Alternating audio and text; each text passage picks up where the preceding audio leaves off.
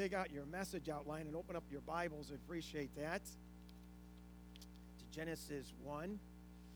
How's everybody doing this morning? Good morning again. You ready to start in this series again? We're going to continue on our series Beginnings. I'm kind of excited about this series. Hopefully you are too. To get in Genesis chapter 1 through 3. To really kind of understand the meaning of this and so what this means for us. Imagine you're on your way home today after church, and on your way home you're going to come to some traffic lights along the way as you go home, and you want to impress your family, and you come up to the next traffic light, and it's red. And you look at it, and you say, let it be green. And it turns green, right? That's the power of words, right? That's the power of words. Not exactly. That's the power of timing. That maybe you've been past that light before, and you know when it's going to turn. Or maybe you saw on the other side that it was yellow, and so you said 5, 4, 3, 2, 1, let it be green, and it was. The power of words, right? Imagine you go to the next intersection, and you come up to the next intersection, and there's no traffic light. And you say, let there be a traffic light. Will there be a traffic light? Probably not. Probably not going to be a traffic light. Could you get a traffic light there? Well, you could if you called the city or the county and said, hey, I went past this intersection, and it's really busy there, and there should be a traffic light there. But what are they going to ask you? What is your name, and who are you to ask for a traffic light, right? It's the power of words. We've got to have power in our words. And words are powerful. You know that, right? The words are powerful. As a parent, you can say to your son or daughter that I'm so proud of you, and I'm so glad that God gave you to us, and you're such a blessing. Are those words powerful? Are those words powerful to your children? Those words are so powerful that they can shape behaviors and determine attitudes. Words are powerful. And then imagine God. He takes it to the next level as God takes everything to the next level. He takes it to the next level where God says something and it happens. And God says, let there be light. And just like that, there's light. There's light, right? And that's the power of words. That's what God does. We want to look at Genesis chapter 1 and the power of words, that God's words create worlds. In Genesis chapter 1, verse 3 through 13, there was a British politician who said this, that words are more powerful than an atomic bomb. Words are powerful, and they're hurtful, right? 10 times in Genesis chapter 1, the Bible says of God, and God said, that God said something, and then it happened. 10 times. When God says, God accomplishes, right? He does that. Where God says, let there be light, and it happens. Where let there be a traffic light, and God says, it'll happen if he says that, right? And God says, let there be a sun, let there be a moon, let there be stars, and it happens. Let that sun be 93 million miles away from the earth, and it's accomplished. Because that's the power of God, because that's the power of his words. God's words are powerful. I want to share with you a couple of passages of Scripture that are outside of the book of Genesis, and I think will help us with this. Because some people say if we could just eliminate the first 3 chapters of the book of Genesis, then I could accept the Bible. I'll believe in the Bible. But those first 3 chapters in the book of Genesis are also emphasized in other parts of Scripture, aren't they? Like the first one is Psalm 33. Psalm 33, if you're fast with your Bibles, go to Psalm 33, verses 6 through 9. Psalm 33. Open up your Bible in the middle. It's right about there, right in the middle. Psalm 33. And the psalmist writes this. If you don't want to turn, you can just listen to me. He writes this, by the word of the Lord were the heavens made, their starry host by the breath of his mouth. He gathers the waters of the sea into jars. He puts the deep into storehouses. Let all the earth fear the Lord. Let all the people of the world revere him. That's interesting. Not revere what he created, but to revere the one who created. Stand in awe of him, what it's talking about, right? And verse 9 said, for he spoke, and it came to be.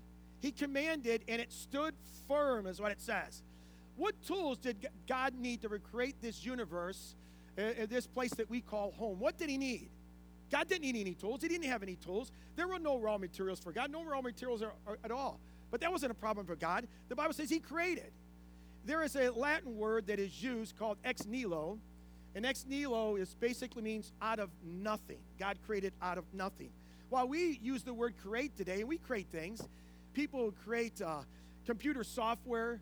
They create electric vehicles, electric cars, which is amazing. They create those kind of things. We create all kinds of things, but we start with something. We start with some raw material. When God started, he had no raw material. He didn't have anything. God started with nothing. He created out of nothing is what the Bible said. He just said it, and it came to be. That's the power of God. It tells us that in Hebrews chapter 11, verse 3. You might want to write that down. Hebrews 11, verse 3. It says this: by faith, we understand that the universe was formed at God's command, so that what is seen was not made out of what was visible. That he created out of nothing. But it's all by faith is what it's saying, to believe that. In other words, none of us were there when God created. Were you there? None of us were there, right? Nobody was there, so nobody could say, I was there, I saw it, we weren't there. So every one of us wants to embrace a view at the beginnings of the universe, has to accept it by faith. We all have to accept it by faith because none of us were there. Either starting with the presupposition of humanism. Humanism believes that man has the answers to all of man's problems, to all of man's questions. Or we come with the presupposition of theism, that God has the answer to all of man's problems, to all of man's questions. Whichever one we believe, everyone believes one of those two, by the way. Either theism or humanism, everyone fits in one of those two categories. And whatever we believe, we have to believe it. And whatever we believe comes by faith. We have to believe it by faith, right? We can say that all this came together when we look at it with our eyes by blind chance, by random chance. We can say that it came together as a result of natural process, or we can say it was all created and came together by God. But it's all by faith. We have to believe it by faith. Let me read it again. Hebrews chapter 11, verse 3. By faith, we understand that the universe was formed at God's command, so that what is seen was not made out of what was visible. So by faith, we accept this. So God created, and it happened, and his words are so powerful, right? His words are so powerful. There is one word that was used in the creation story, and it's a word that's been debated now for decades, and it's the word day. Day. Would you believe that? Day. The Bible says there was evening, there was morning the first day, there was evening, there was morning the second day, there was evening, there was morning the third day. It is interesting the way that word is used, because the day for the Jews later on, it started at sundown or dusk at 6 p.m., and that was their day, evening then morning. But the day for us, when does it start for us? 12 midnight, right? And that's our day. It runs 24 hours. That's a day for us. The word day is a Hebrew word, yom, Y-O-M. But what was meant by that day? What was meant by that word when we see that in Scripture? Would it surprise you that scholars disagree on what that word means? Would it surprise you? Let me give you a list of some of the names. John Calvin, Louis Berkhoff, Martin Lloyd-Jones, all believed in a sixth literal 24-hour consecutive day of creation, 144 hours of creation, they believed. Let me give you some other names. Augustine, Charles Hodges, B.B. Warfield, all took a longer view of creation that God created. Perhaps it took longer than 144 hours for him to create than just those 6 days. Let me list you some more names, some names you might know and heard of today. R.C. Sproul, Tim Keller, John Piper, D.A. Carson, all of them extremely well-known pastors and teachers and pastors, highly respected today, highly respected, but each of them have a different view, how that Hebrew word day is being interpreted in the context based on the greater context of Scripture. Everywhere from the 6-hour, 24-hour day, consecutive days, 144 hours of creation, to billions of years, they would say, of creation. Let me give you two names that might be more recognizable to you, they might know. They're both apologists. One is Ken Ham. You might know him by his videos, by his books. You might know him by Noah's Ark in Kentucky or by the Creation Museum. How many of you have been there? Creation Museum in Kentucky or Noah's Ark? Not too many of you. I would encourage you to go down there. It brings the Bible to life.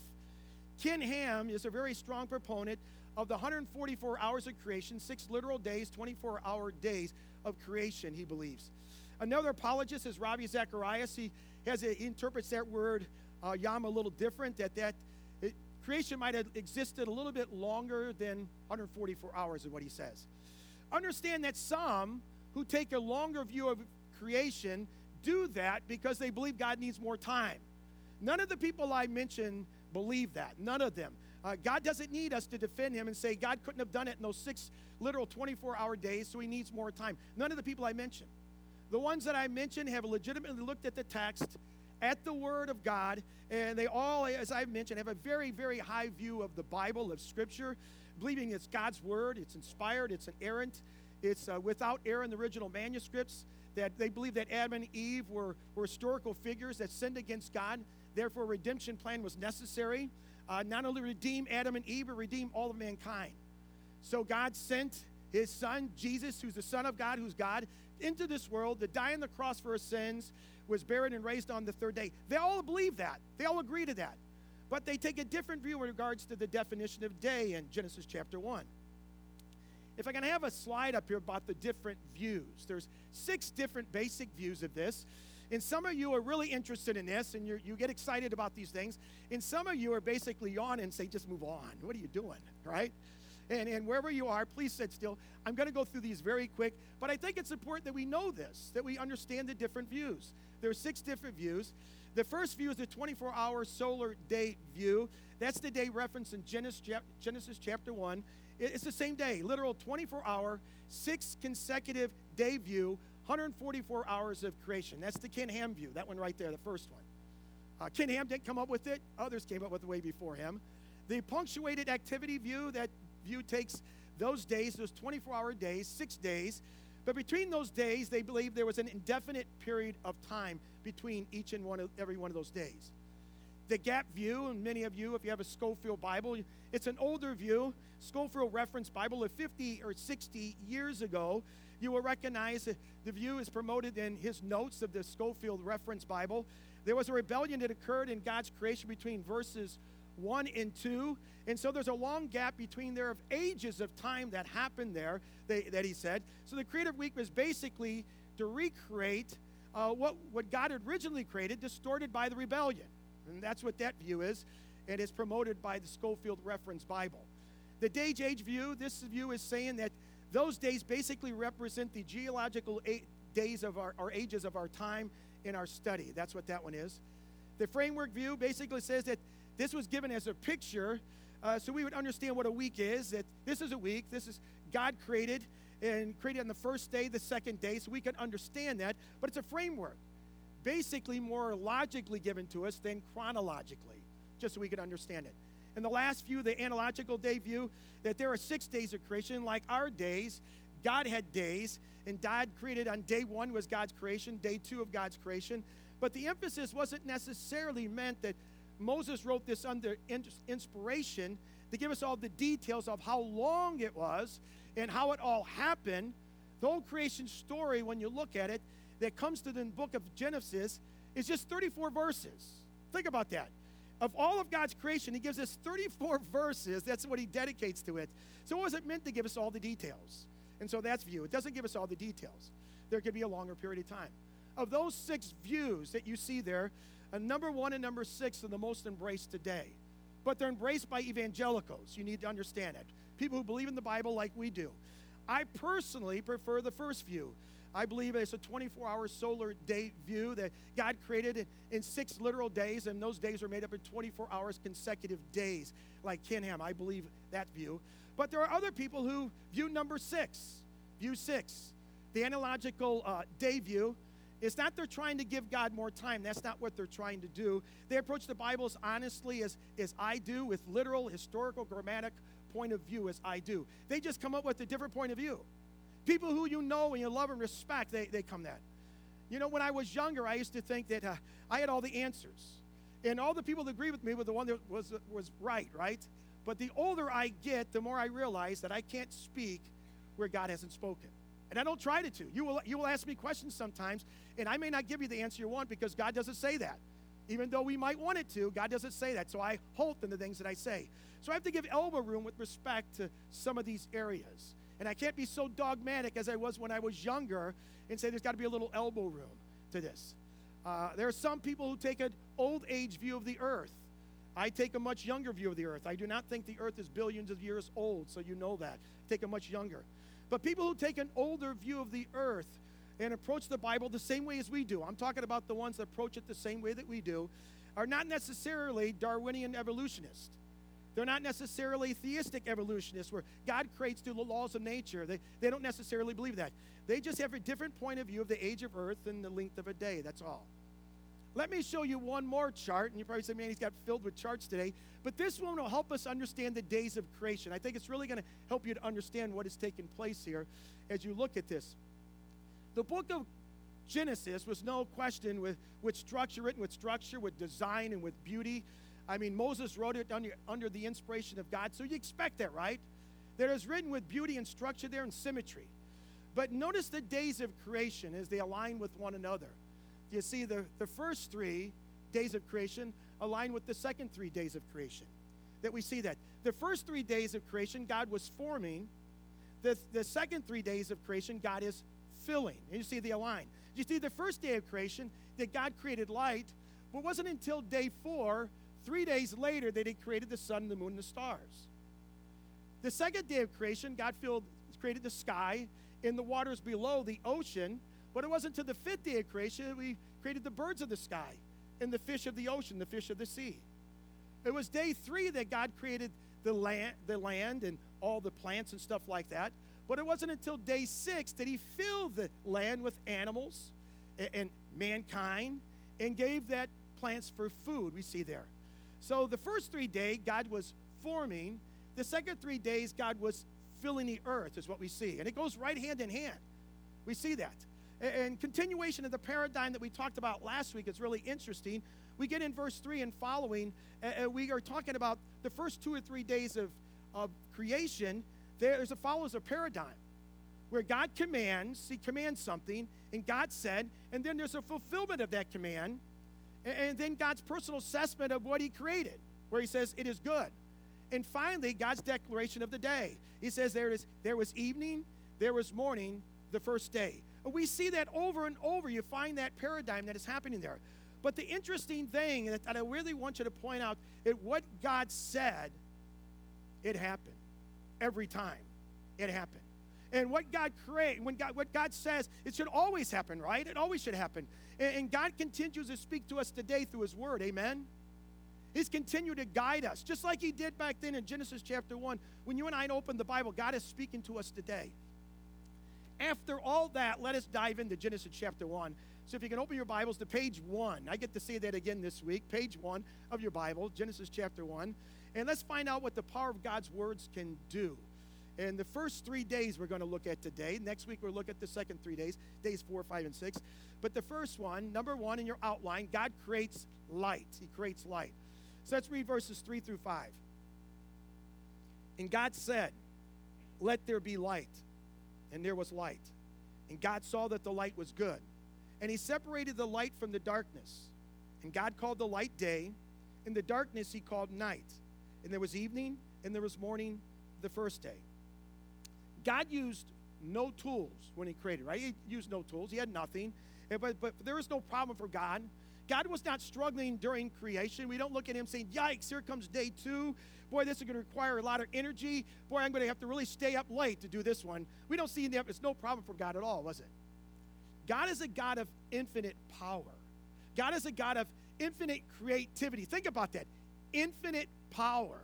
So whatever God says, it's going to happen. You understand that? Whatever he says, when God speaks, it happens. It happens instantly.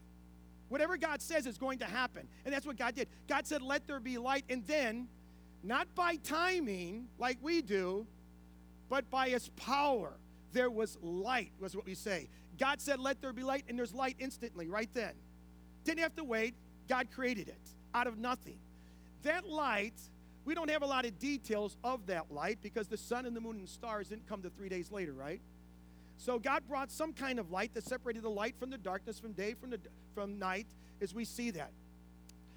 It's interesting that the very beginning of the Bible, it starts with light without reference to the sun, the moon, and the stars. And when you get to the very end of the Bible, you find the very same thing. You find the very same thing. Light is mentioned, but there's no reference to the sun and the moon and stars. They've kind of gone away. And we see that in Revelation chapter 22, verse 5, where it says this: "There will be no more night. They will not need the light of the lamp or the light of the sun, for the Lord God will give them light, and they will reign forever and ever."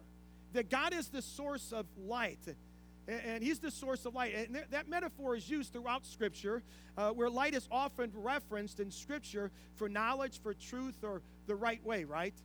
And where darkness is often referred to as deception, following the ways of the world, or not getting it. And we use those expressions today in our own lives. We say, well, the light came on, now I understand. Or I saw the light, or we might say, he's in the dark, right? We use those expressions, he's in the dark. But there's an understanding even from Genesis chapter 1, where it says, where God said, let there be light, that's reverberated throughout the New Testament. That metaphor has continued to be used, where Jesus even says it in John chapter 8, verse 12, where he says, I am the light of the world. Whoever follows me will never walk in darkness, will have the light of life, is what he says. So Jesus uses that. We see it in Revelation chapter 21, another chapter in Revelation, in verse 23. The city does not need the sun or the moon to shine on it, for the glory of God gives its light, and the Lamb is the lamp. So the Bible tells us where the light's going to come from. When I read John chapter 1, it says Jesus is the light of the world. It also says he was the light of life. It's fascinating to think of it, though, that in every one of us, when we came into this world, we were spiritually dark. Every one of us was spiritually dark. You know that? We were spiritually dark. And perhaps some of us tried to mask that darkness with their little flashlight or a candlelight of good deeds, but we couldn't pierce the darkness. We couldn't take it away. Certainly, we couldn't take the darkness away. But then God, who had a plan from the beginning of time, the Bible said, spoke light into each one of our lives. By the Holy Spirit, took the Word of God to enlighten us that in a second, through faith in Jesus Christ, the darkness was gone, right? That the light came into our life, and now the light is gone through Jesus. And the Bible tells us that we are translated from the kingdom of darkness into the kingdom of light, just by accepting Jesus Christ as our Savior. In just a moment, just in an instant, that all happens. That's what God does. God brings light. And everywhere that God goes, he shines his light because God is a God of light. That's the metaphor is used over and over about God. Not only in Genesis, but in the book of Revelation. We're going to see God is the source of light. If you're still in the darkness this morning, and you're here today, and you're like in the darkness, maybe God has you here this morning because this is the day the darkness goes away. This is the day you say, I'm tired of walking in the darkness. And this is the day that finally you come into the light and you understand that God loves you and you understand who Jesus is, that he's the Son of God, he's God, and that he died on the cross for your sins, was buried and raised on the third day. And everyone who comes and accepts Jesus by faith comes into the light. And this morning you're ready to come into the light and leave the darkness behind. The light is Jesus. And if you don't know Jesus Christ as your Savior, come into the light and accept him by faith, by putting your faith and trust in him, and leave that darkness behind. And that's what Jesus was talking about. He's the light of the world. He's the light of life. He gives light wherever he goes. Notice as well as starting in verse 6, the second day, that God creates order. He creates order. Verses 6 through 8. And God said, let there be an expanse between the waters to separate the water from water. So God made the expanse and separated the water under the expanse from the water above it, and it was so. And God called the expanse sky, and there was evening, there was morning, the second day. I don't have time this morning to read you Colossians chapter 1, verse 15 through 17. In those verses, it fills in the gaps in some of the details about creation, helps us understand a little about. We know that God was there. Genesis chapter 1, verse 1 tells us that. In the beginning, God, we know he was there. But we also know that the Holy Spirit was there. In Genesis chapter 1, verse 2, it says the Holy Spirit was hovering over the surface of the deep. When we get to Colossians in the New Testament, Colossians chapter 1, it tells us that Jesus was there. That he created all things, and all things are created by him, and he sustains all things. So we see here the whole Trinity was there at the time of creation. God the Father, God the Son, God the Holy Spirit. And yet when this is read, and centuries later, after Moses wrote this, to the children of Israel as God's preparing them to go into the promised land, and that land is filled with all those Canaanite gods, and they're reading this and they're listening to this, there is no mention or reference to the God of darkness. There's no reference or mention of the goddess of fertility. There's no mention of the goddess of death or life or the sky or the sun. There's no mention at all. All that we find there, that at the beginning is God. That's all that's mentioned. No one else is mentioned. Because that's all the one that matters, right? In the beginning, God. This is a reference to the greatness and powerful creator. That's what that's reference. That no one is in his category. No one stands up against him. He's in a category all by himself. In the beginning, God. Those other ones are just false gods. They're false gods. There's only one God. In the beginning, God. He stands alone is what it's letting us know. He stands alone. So God brings order out of chaos, and he holds everything together. When I look at that chart that we had up on the screen before, and God forms and then he fills and he does those great things, and he takes that which is chaotic and he fills it up. gives it purpose, gives it life, gives it meaning, and he gives you and I a place to live, because that's what he's doing when he's forming. He's given you and I a place to live. When I read that, I think, is God still the same as he was way back there in Genesis chapter 1? Has he changed? Is God still the same? Has he changed? No, not at all. He's just as powerful, right? So maybe you're here today and you say to yourself, man, I thought my family wouldn't be like this. My family is so chaotic. Everything's just seemed out of whack right now in my family's life. I have one child going this direction. I have another child going in that direction. I have one child that hasn't spoken to me for maybe years. We never envisioned like this. We never thought our family would be like this. We never thought this would happen. We did everything we thought was right. We prayed. We went to church. We did all the right things. But it hasn't turned out that way. Let me share with you, the God who spoke order into chaos, the one who did that, he could do that for your family too. He's able to do that. If he could do that to this huge universe, to this huge earth, he can do that to you. And maybe you're saying, I never thought that my life would be in this stage of my life right now. When I was younger, I had it all planned out as a young man or a young woman. I thought when I'm in my 30s, I'm going to do this. When I'm in my 40s, I'm going to do this. When I'm in my 50s, I'm going to do this. I had it all planned out. But now I'm later on and look back, what happened to my 30s? What happened to my 40s? You look back and say, my life is so chaotic. It makes no sense. There's no meaning. Listen to me. The God who spoke order into our universe and brought order out of chaos, he can hover over your life and bring it purpose and meaning. And he can bring order out of chaos in your life too. He can do that for you. And maybe you're here this morning and says, you think of, I got sin in my life. And I got things in my life that I cannot get out of my life. But the God who separated, the Bible says, who separated the waters from the earth, from the waters from above, and called that sky and this the ocean, is the same God who can separate you from the sins that you can't separate yourself from. God can do what you cannot do. He's a God of order. He can help you wherever you are in your life. The God who brought order out of chaos to this world, when it was empty and void and darkness over the surface of the deep, and he's going to bring now order to it, is the same God with the same power. He can do that in our lives too. And he's demonstrating his power to us to help us understand, I can help you in your life. Your life is not as big as the universe, but I can help you with all the little details. But you got to give them to him. You got to surrender it to him. You got to bring your life and your problems and all those things to him. You got to bring your family to him. Say, God, I've tried it my way. It doesn't work. I need help.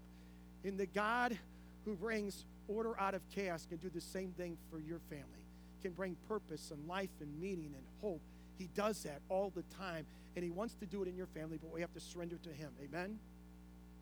The third day, I love this one, and it's very kind of touching that God creates home.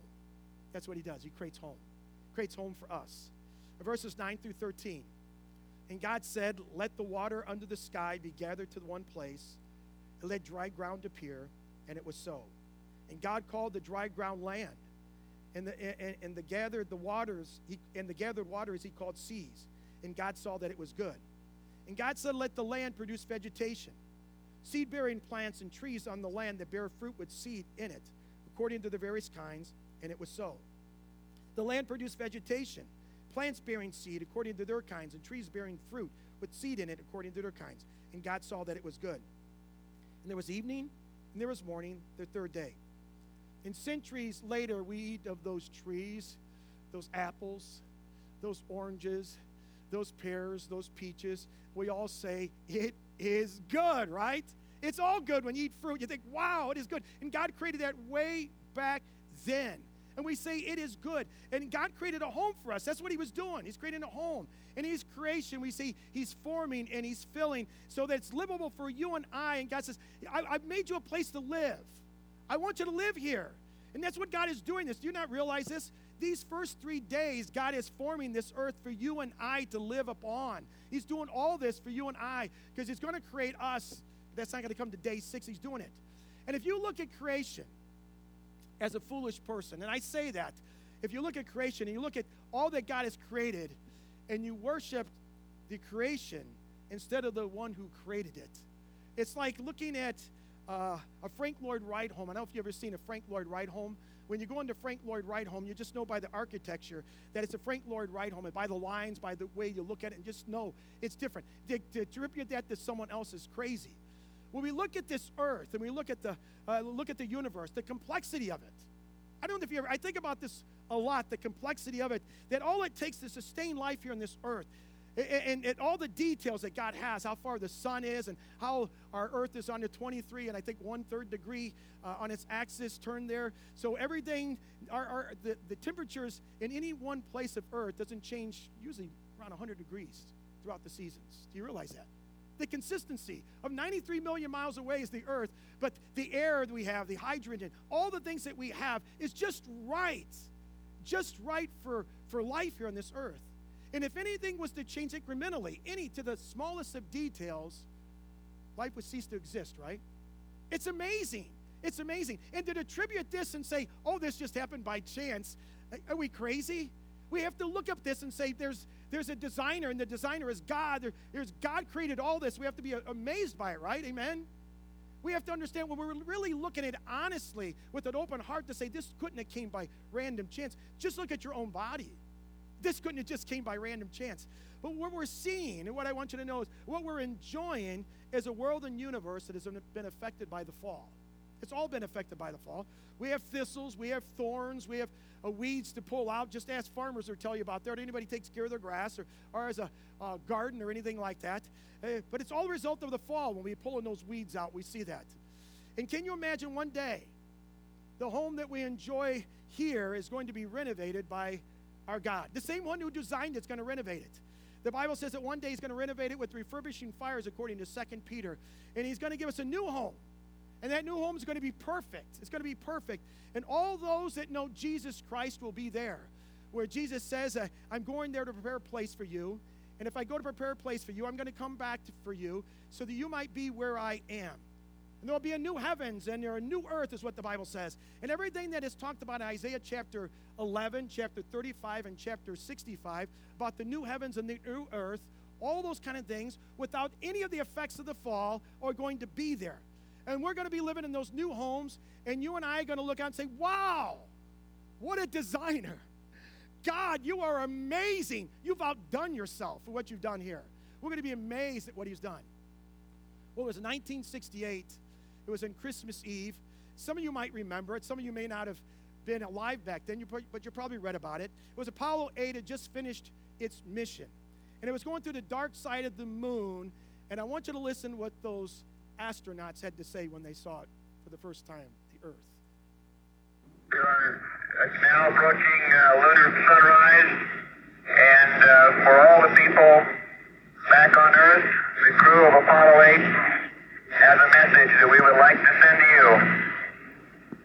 In the beginning, God created the heaven and the earth, and the earth was without form and void, and darkness was upon the face of the deep.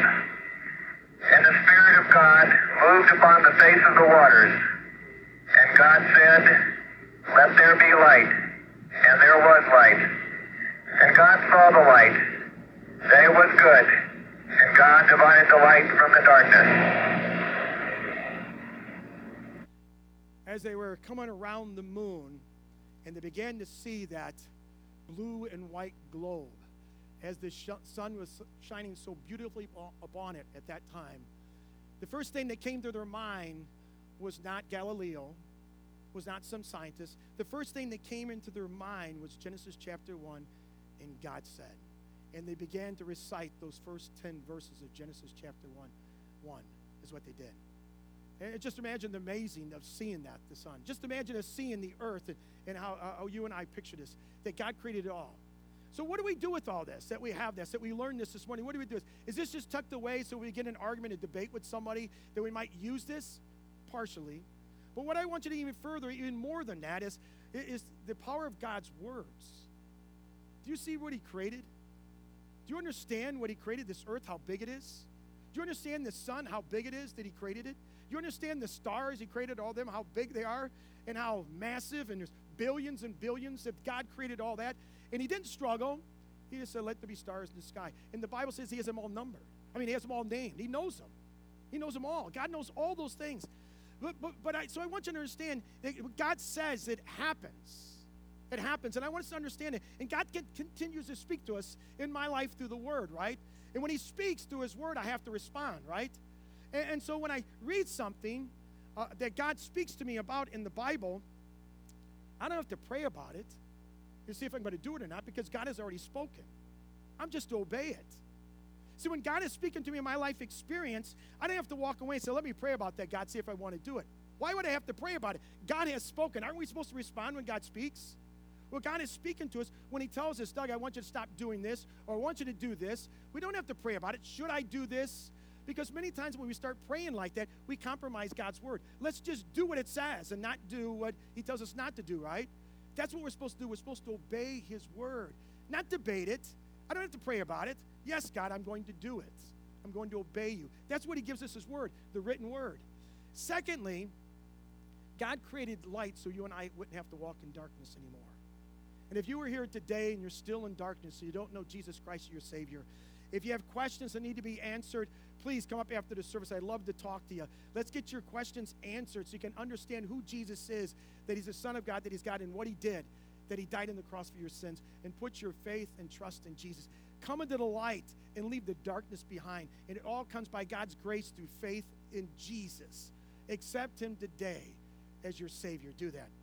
For all of us who know Jesus Christ as our Savior, sometimes we go through difficult times in our life. We go through some difficult circumstances. Or maybe you're in one of those right now. And you say, man, I'm going through some difficulty right now. The God who brought order out of chaos in this huge world is the same God who can bring order out of your chaos in your life right now. But you have to give him your life.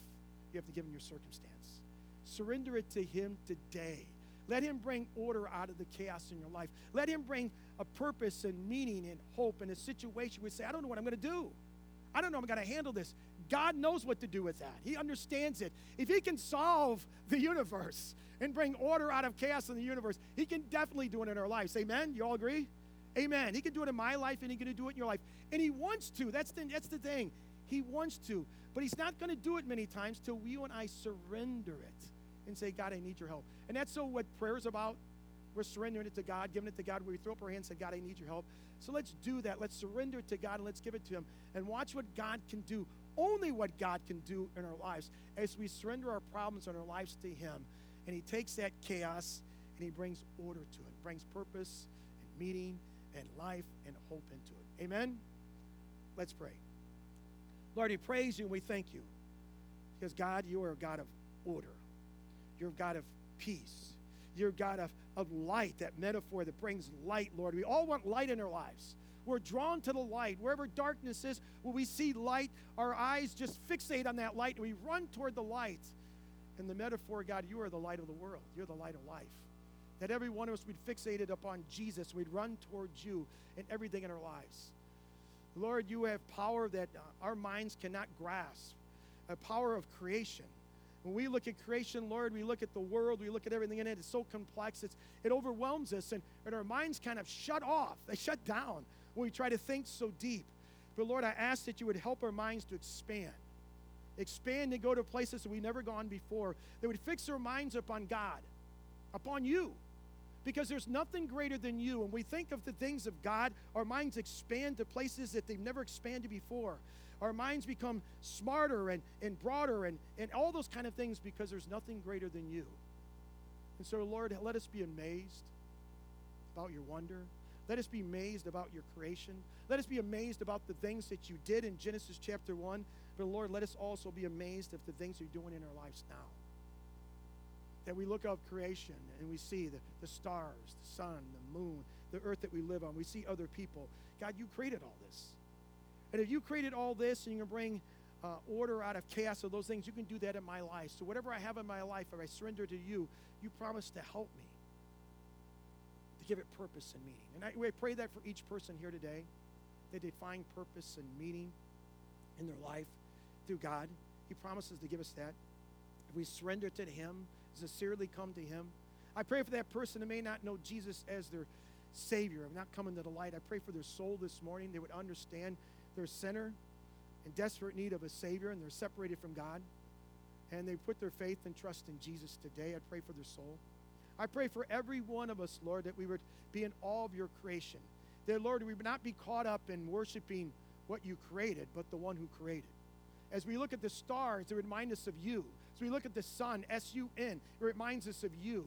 As we look at the moon, it reminds us of you. As we look at the earth, it reminds us of you. As we look at people, it reminds us of you, because everyone that we see, every person is created in your image, is to remind us of you. That our minds are constantly drawn back to you and your greatness and who you are in all of your glory. Because there is no one higher than you. And you deserve all the glory, the honor, and the praise. Let our minds be filled with wonder and amazement and overwhelmed with you, God. Because, God, you're such beautiful and wonderful and amazing. Glory to the highest to you in everything, Lord. We love you and praise you. We ask all these things in Jesus' name. Amen.